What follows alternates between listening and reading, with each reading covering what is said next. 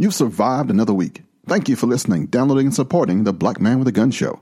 I'm your host, Ken Blanchard, and this week I want to take you back to the 60s because if you don't know your history, you're doomed to repeat it.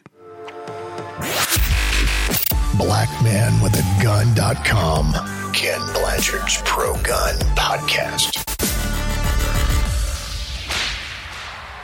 This week on episode number 484, I'm calling it If History Is Any Guide. And I'm underneath the washer and the dryer, and the washing machine will be going off in a little bit, but I'm going to have some clean clothes, doggone it. You know, you have to stay in shape. My mom started walking 5 miles a day when she was 60. She's in her 70s now, and I have no idea where she is. Been dwelling a lot on history this week, and some of the stuff was not really cool. I think I'm going to get some oil for this chair, as a matter of fact. A lot of folks are thinking about their health and fitness, and I'm not into working out anymore. My philosophy right now is no pain and no pain. After John Wayne leads us in the Pledge of Allegiance, we're going to talk about some stuff that shaped us and is still shaping us. And just realizing that life hasn't changed much. And I want you to think a little bit about that as you hear the show. Not the happiest show in the world. It's got some grim stuff in it. But it's just showing us that in 50 years, we haven't gone that far. And if you realize that, it'll give you some perspective on how to deal with tomorrow. Because that's all I really want to do is help you. Help you to make it to another week. Hit it, Jay. I pledge allegiance to the flag of the United States of America and to the republic for which it stands, one nation, under God, indivisible, with liberty and justice for all. This portion of the show is sponsored by CrossbreedHolsters.com. Crossbreed Holsters has gained national recognition as a maker of the best and most functional concealment holsters available on the market today. Each holster is handcrafted to ensure your firearm is safe and secure while carrying, combined with the best customer service in the industry. Visit CrossbreedHolsters.com. This week I had a great conversation with a couple of friends, and we're talking about the events of today, probably like you have been all week. You look at the news, you look at media, social media, and you see all the events that are going around, and you're like, wow, we are getting worse and worse. But you have to put it in context, actually. Nothing's really changed. You don't believe me? Pull out some of the top headlines right now. Stuff that has bothered you all week long. And then listen to this. These are a bunch of events that happened in the year 1966. Maybe you weren't there. Or maybe you forgot. In 1966, the Beatles held a press conference in Chicago, during which time John Lennon apologized for his more popular than Jesus remark, saying, "I didn't mean it as a lousy anti-religious thing." Groundbreaking took place for the World Trade Center. Martin Luther King Jr. leads a civil rights march in Chicago, during which he is struck by a rock thrown from an angry white mob. The Caesars Palace Hotel and Casino opens in Las Vegas. An earthquake in eastern Turkey destroys whole cities. The Hue riots break out in Cleveland, Ohio, the city's first race riot. American President Lyndon B. Johnson signs the Freedom of Information Act, which goes into effect the following year.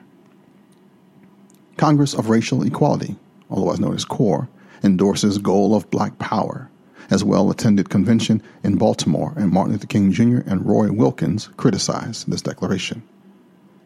31 people are arrested when a demonstration by approximately 4,000 anti-Vietnam War protesters in front of the U.S. Embassy in London's Grosvenor Square turns violent.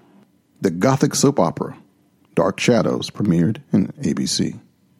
It was the last episode of last season of the Dick Van Dyke Show as well.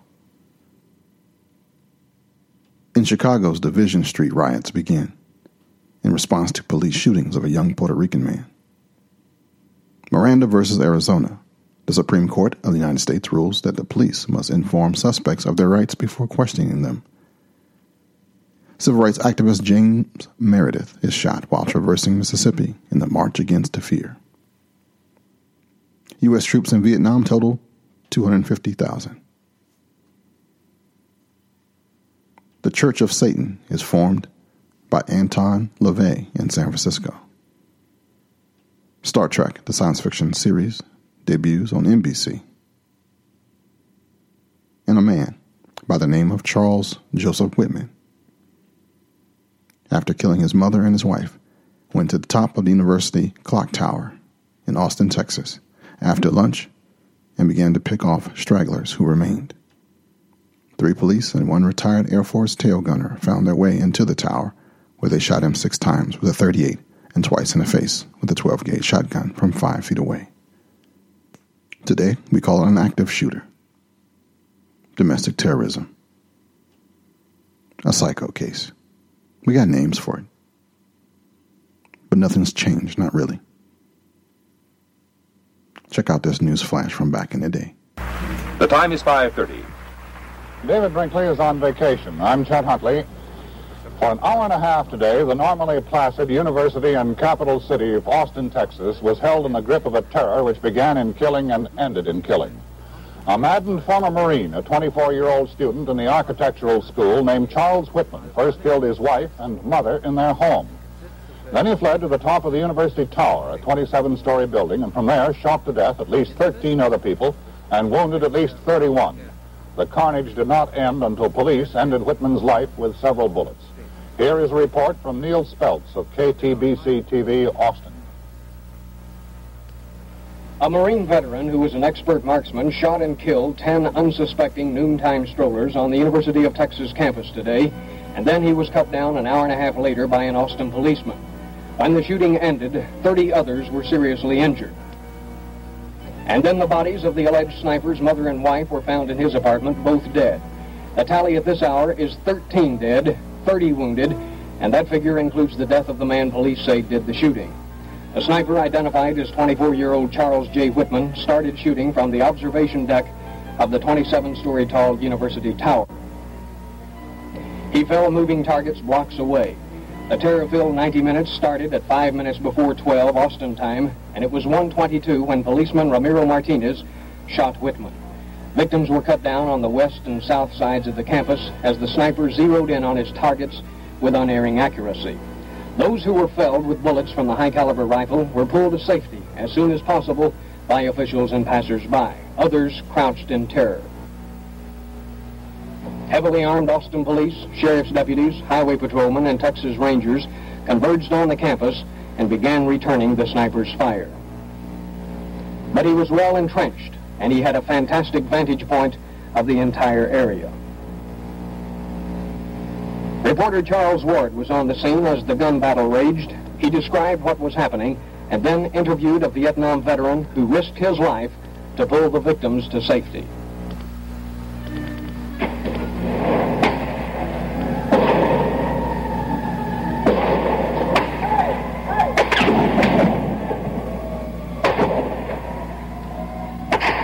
Ambulances screaming all over the city, and more sounds, more shots being fired at the tower and on the tower. On the mall, with empty carton of shells.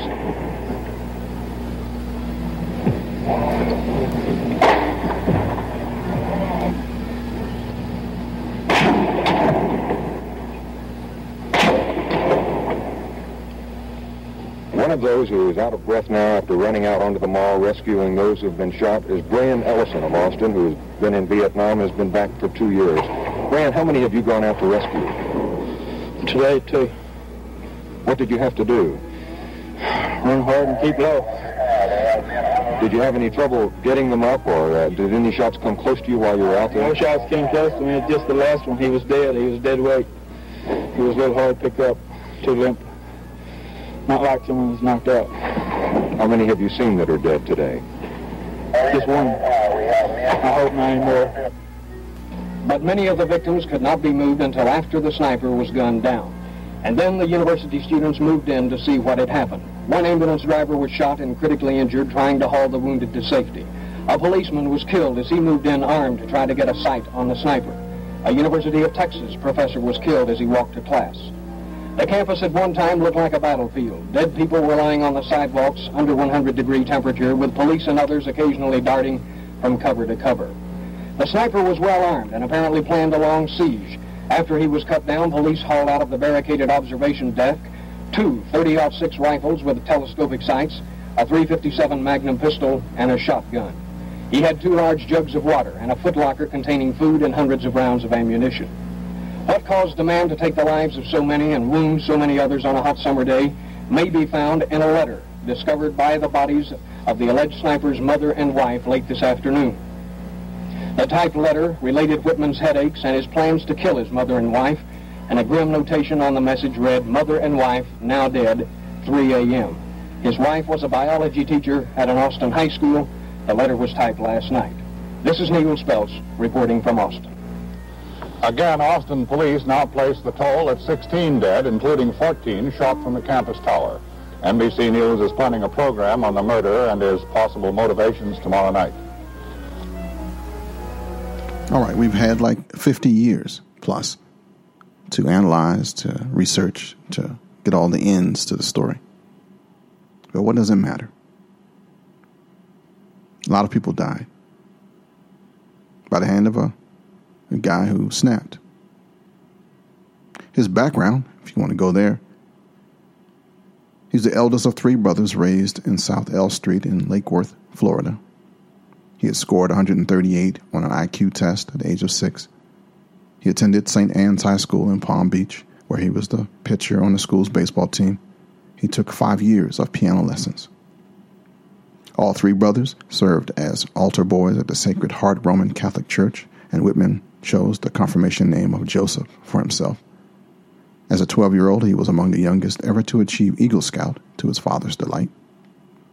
When Whitman was 14 and still serving as an altar boy, his scout leader, Joseph Leduc, completed seminary and served as the priest of Sacred Heart for a month. Leduc, later a confidant of Whitman, was a family friend who had accompanied Whitman and his father on several hunting trips.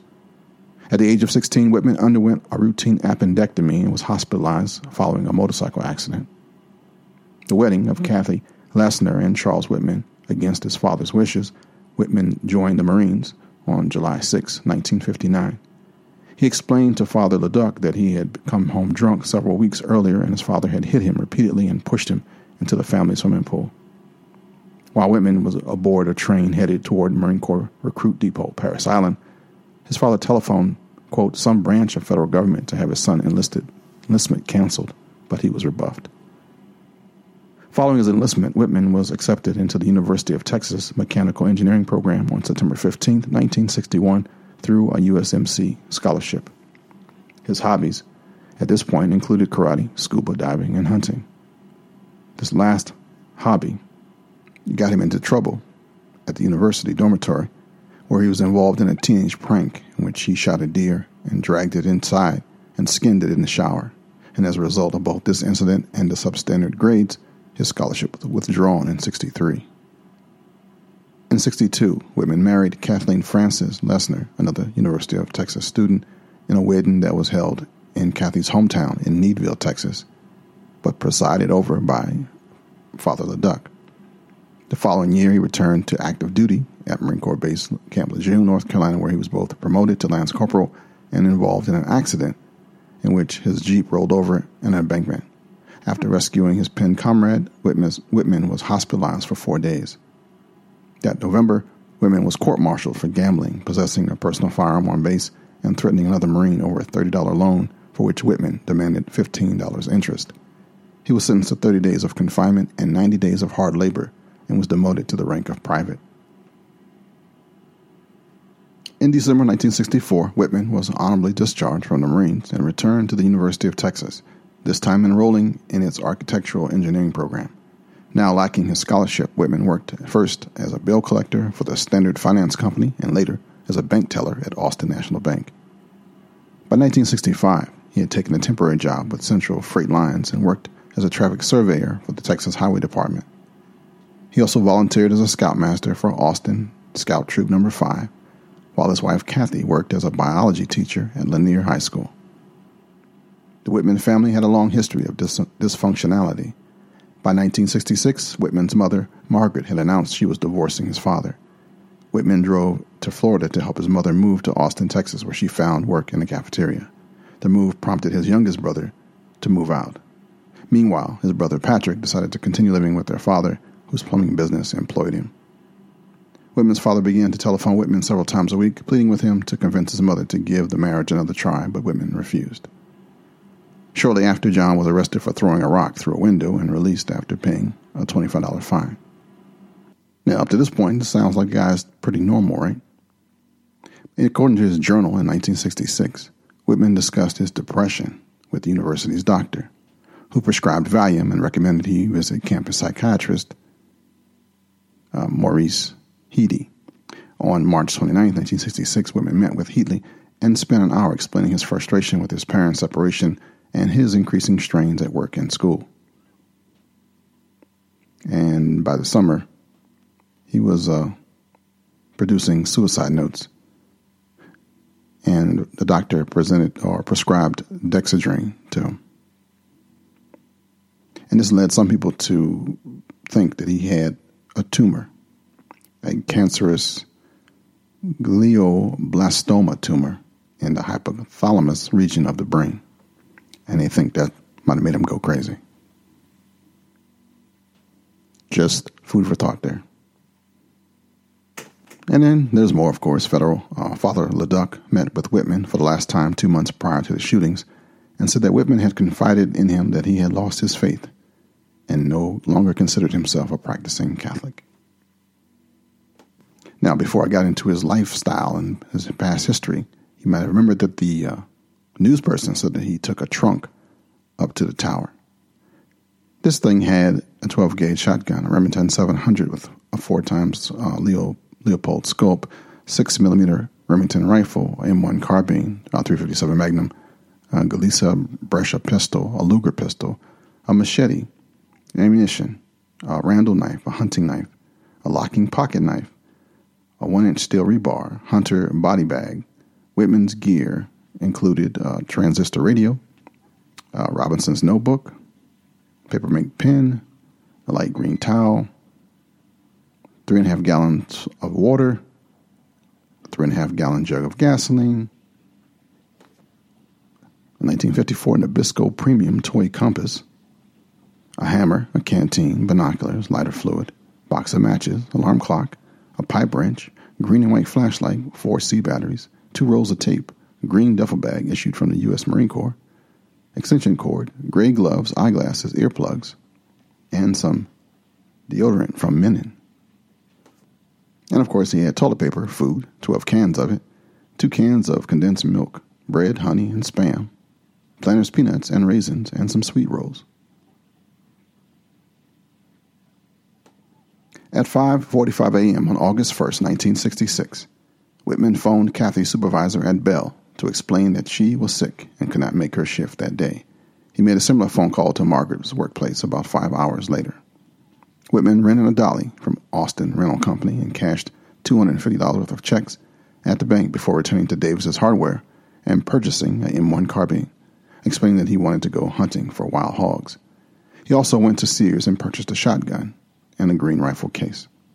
After sawing off the shotgun barrel while chatting with postman Chester Arrington, Whitman packed it together with a Remington 700 bolt-action hunting rifle with that 4x Leopold scope, the M1 carbine and the 6mm Remington rifle, 3 pistols, and various other equipment stowed between a wooden crate and his Marine footlocker.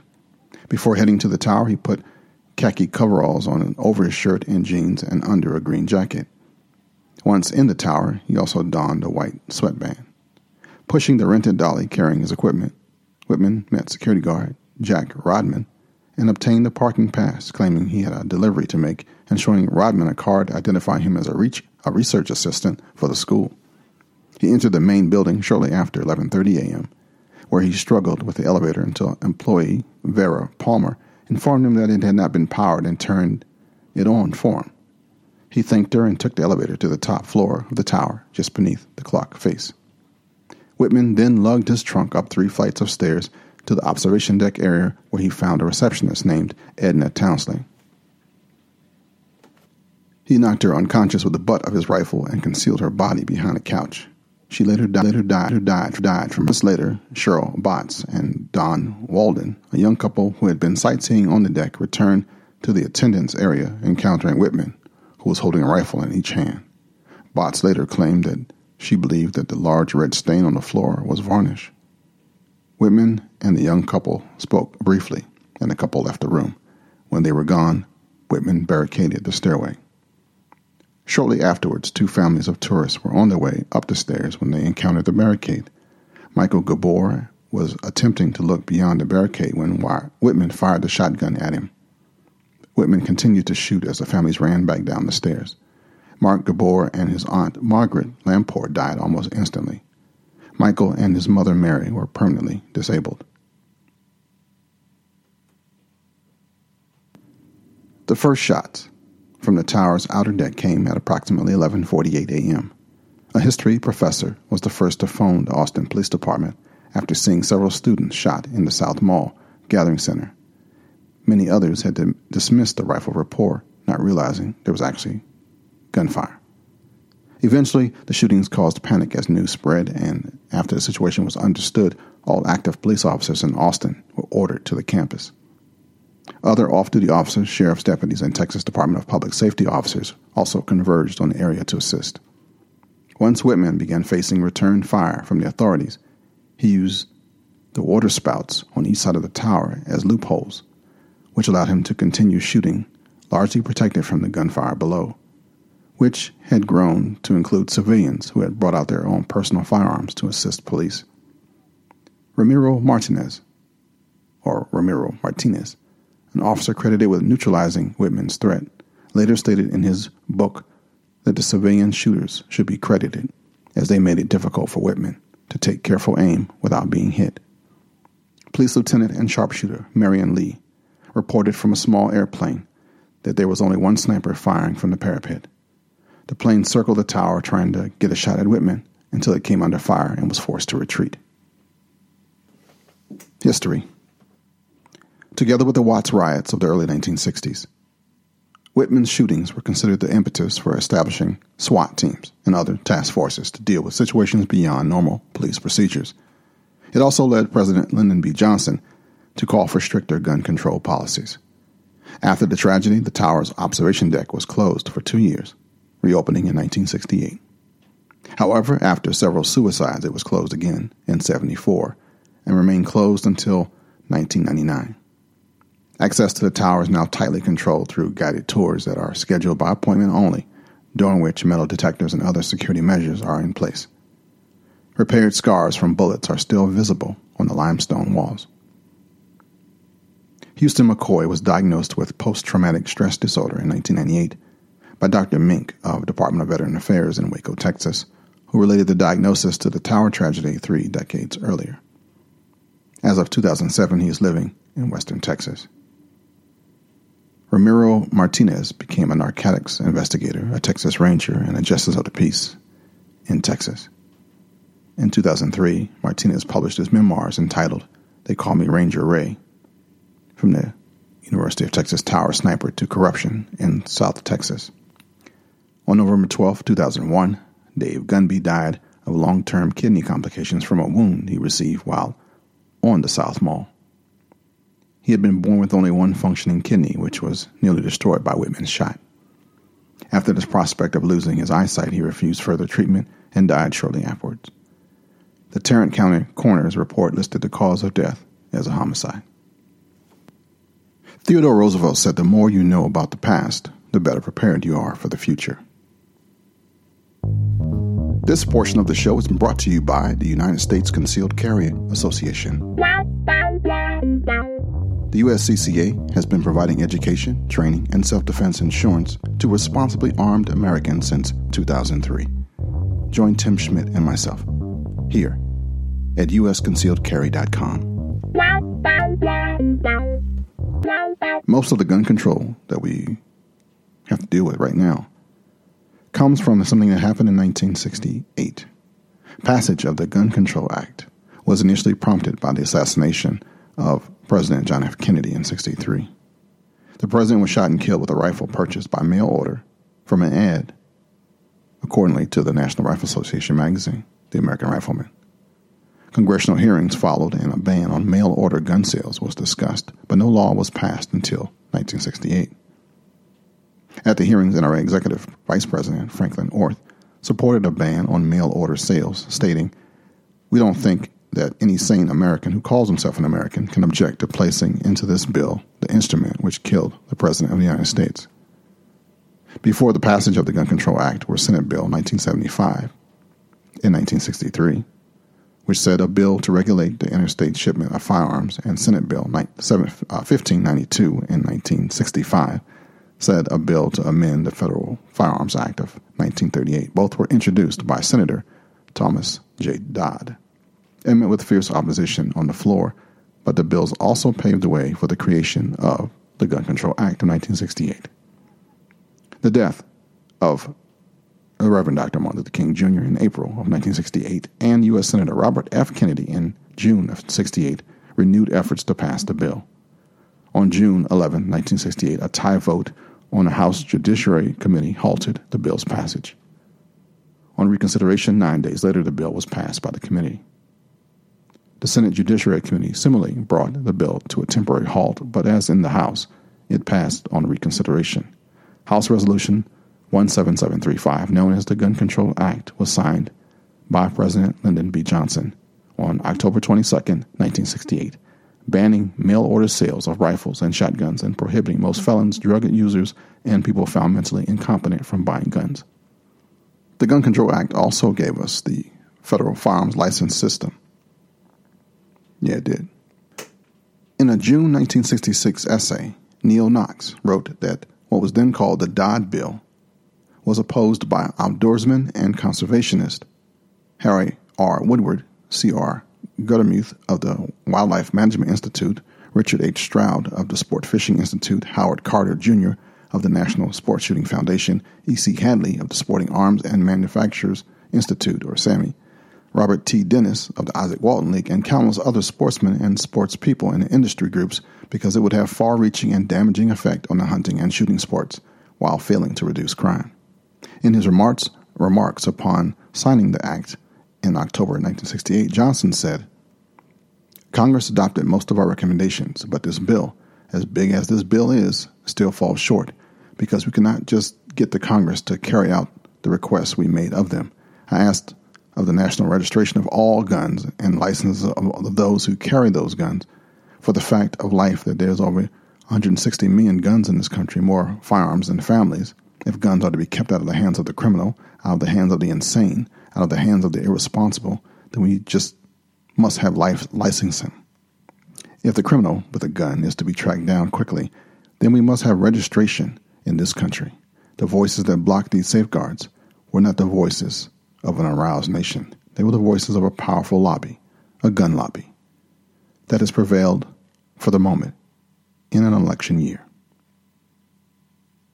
At the time of this passage in 1968, NRA Executive Vice President Franklin Orth wrote in The American Rifleman that the measure as a whole appears to be one that the sportsmen of America can live with. It was this turbulent time that the Institute for Legislative Action was created, that Neil Knox became despised and hated among his peers, that the gun lobby and the hunting groups and sporting split. There was a lot of issues going on, just like now. This portion of the show has been sponsored by Dillon Precision, reloaders, reloading equipment, bullet reloading, and bullet reloaders. Check out DillonPrecision.com. Next up, my friend and brother, Michael J. Woodland. Hit it, guy. Thank you, Ken, and welcome to another tip segment. I am Michael Woodland of m-wtactical.com, and today we're going to discuss accuracy.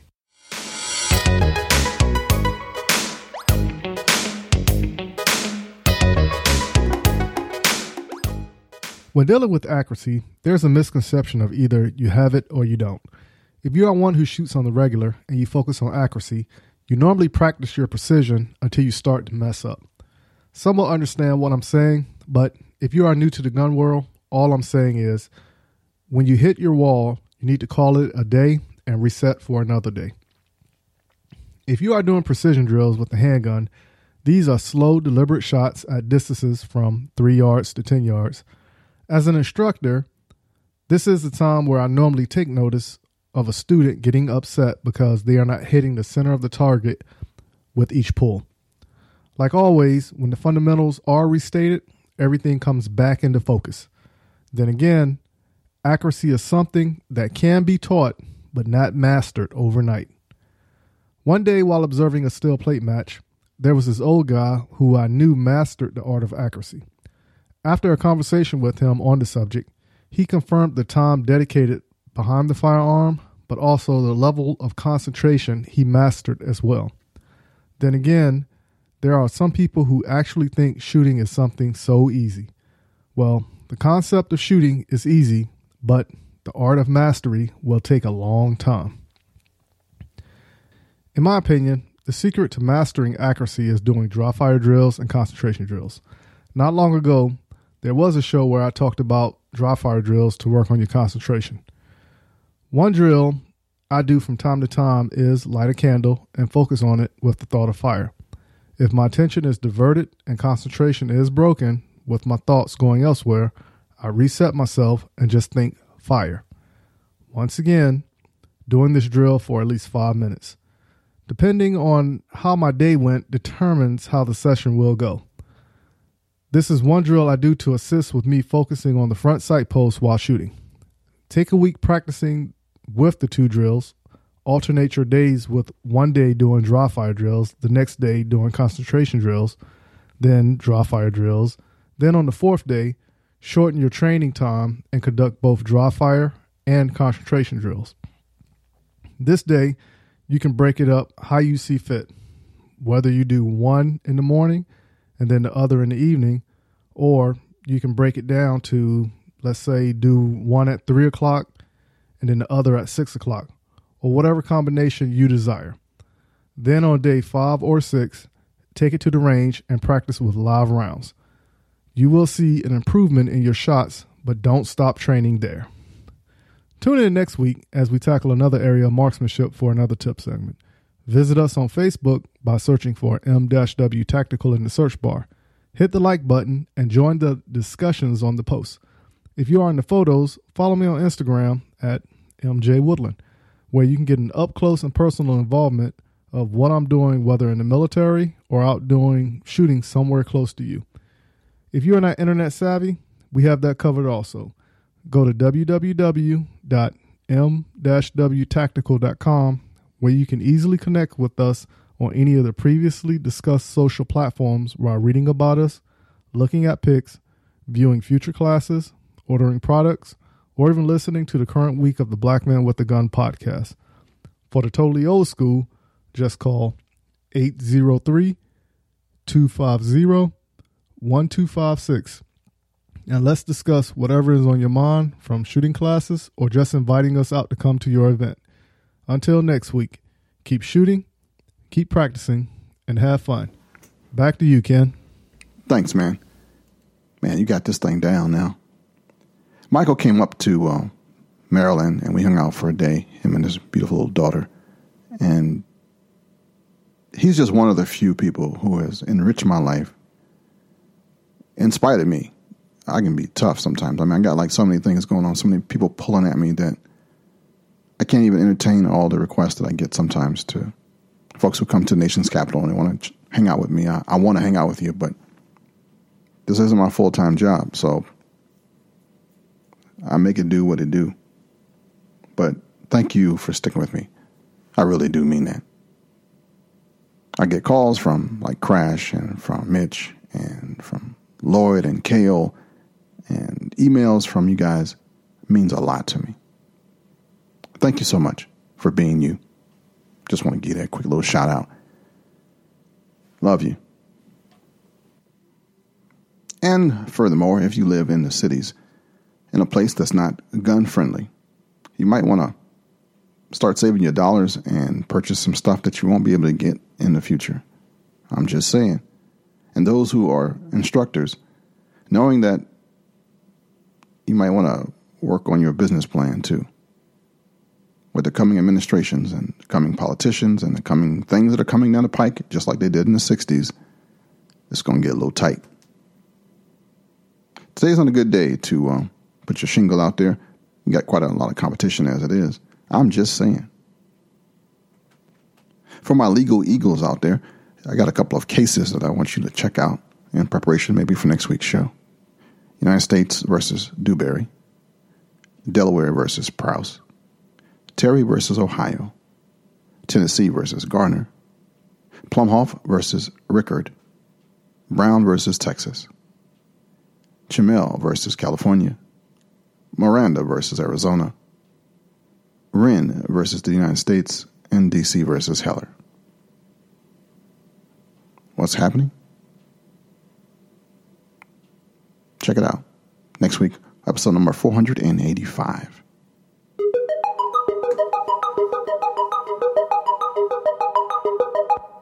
Now that I thoroughly bummed you out or confused you, let me give out some shout outs to some friends of mine. MWTactical.com. Check out Michael J's events and stuff that he's doing there. Don't forget to check out also Charlie Cook's personal shooting instruction.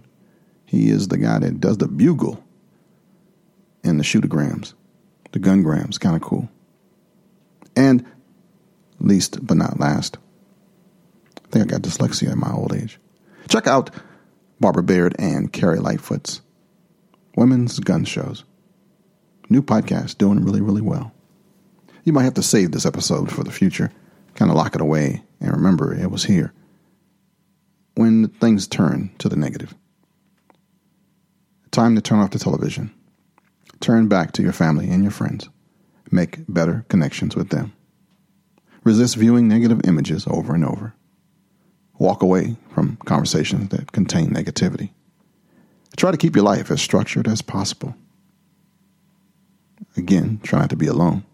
Eat meals as a family. Allow friends to offer consolation even when being around others is painful. We are stronger together than we are divided. For those of the faith, turn back to God. If history is any guide, remember this. Michael Crichton, author, wrote, "If you don't know history, you don't know anything. You are like a leaf that doesn't know it is part of a tree." Just in case nobody else has told you today, I love you. And there is nothing you can do about it. Thank you for listening, downloading, and supporting the Black Man with the Gun Show. Until next week, shalom, baby. Until next time, friends. To keep in touch with Ken and his cause, head over to blackmanwithagun.com.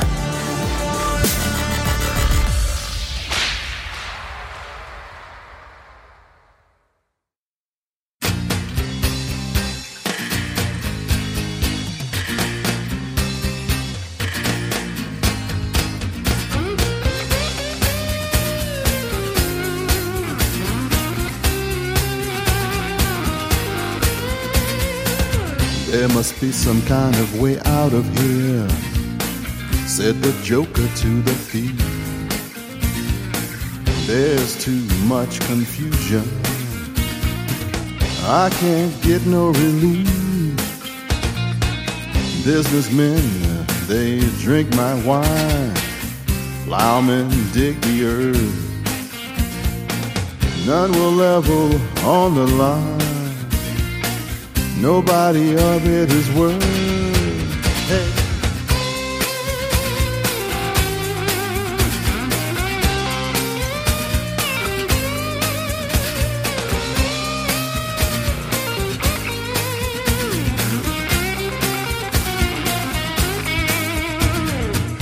No reason to get excited, the thief he kindly spoke. There are many here among us who feel that life is but a joke. But you and I, we've been through that, and this is not our fate. So let us not talk falsely now. The hour's getting late. Hey!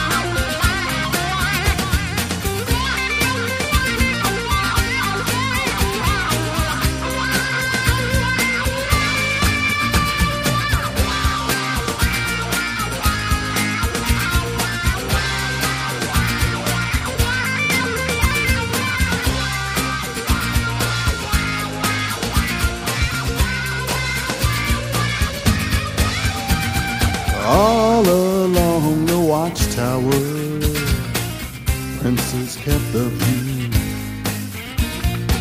while all the women came and went, barefoot servants too. Outside in the cold distance, a wildcat did growl. Two riders were approaching, and the wind began to howl.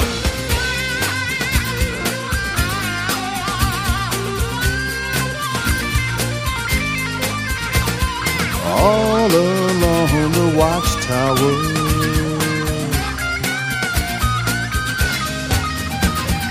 all along the watchtower,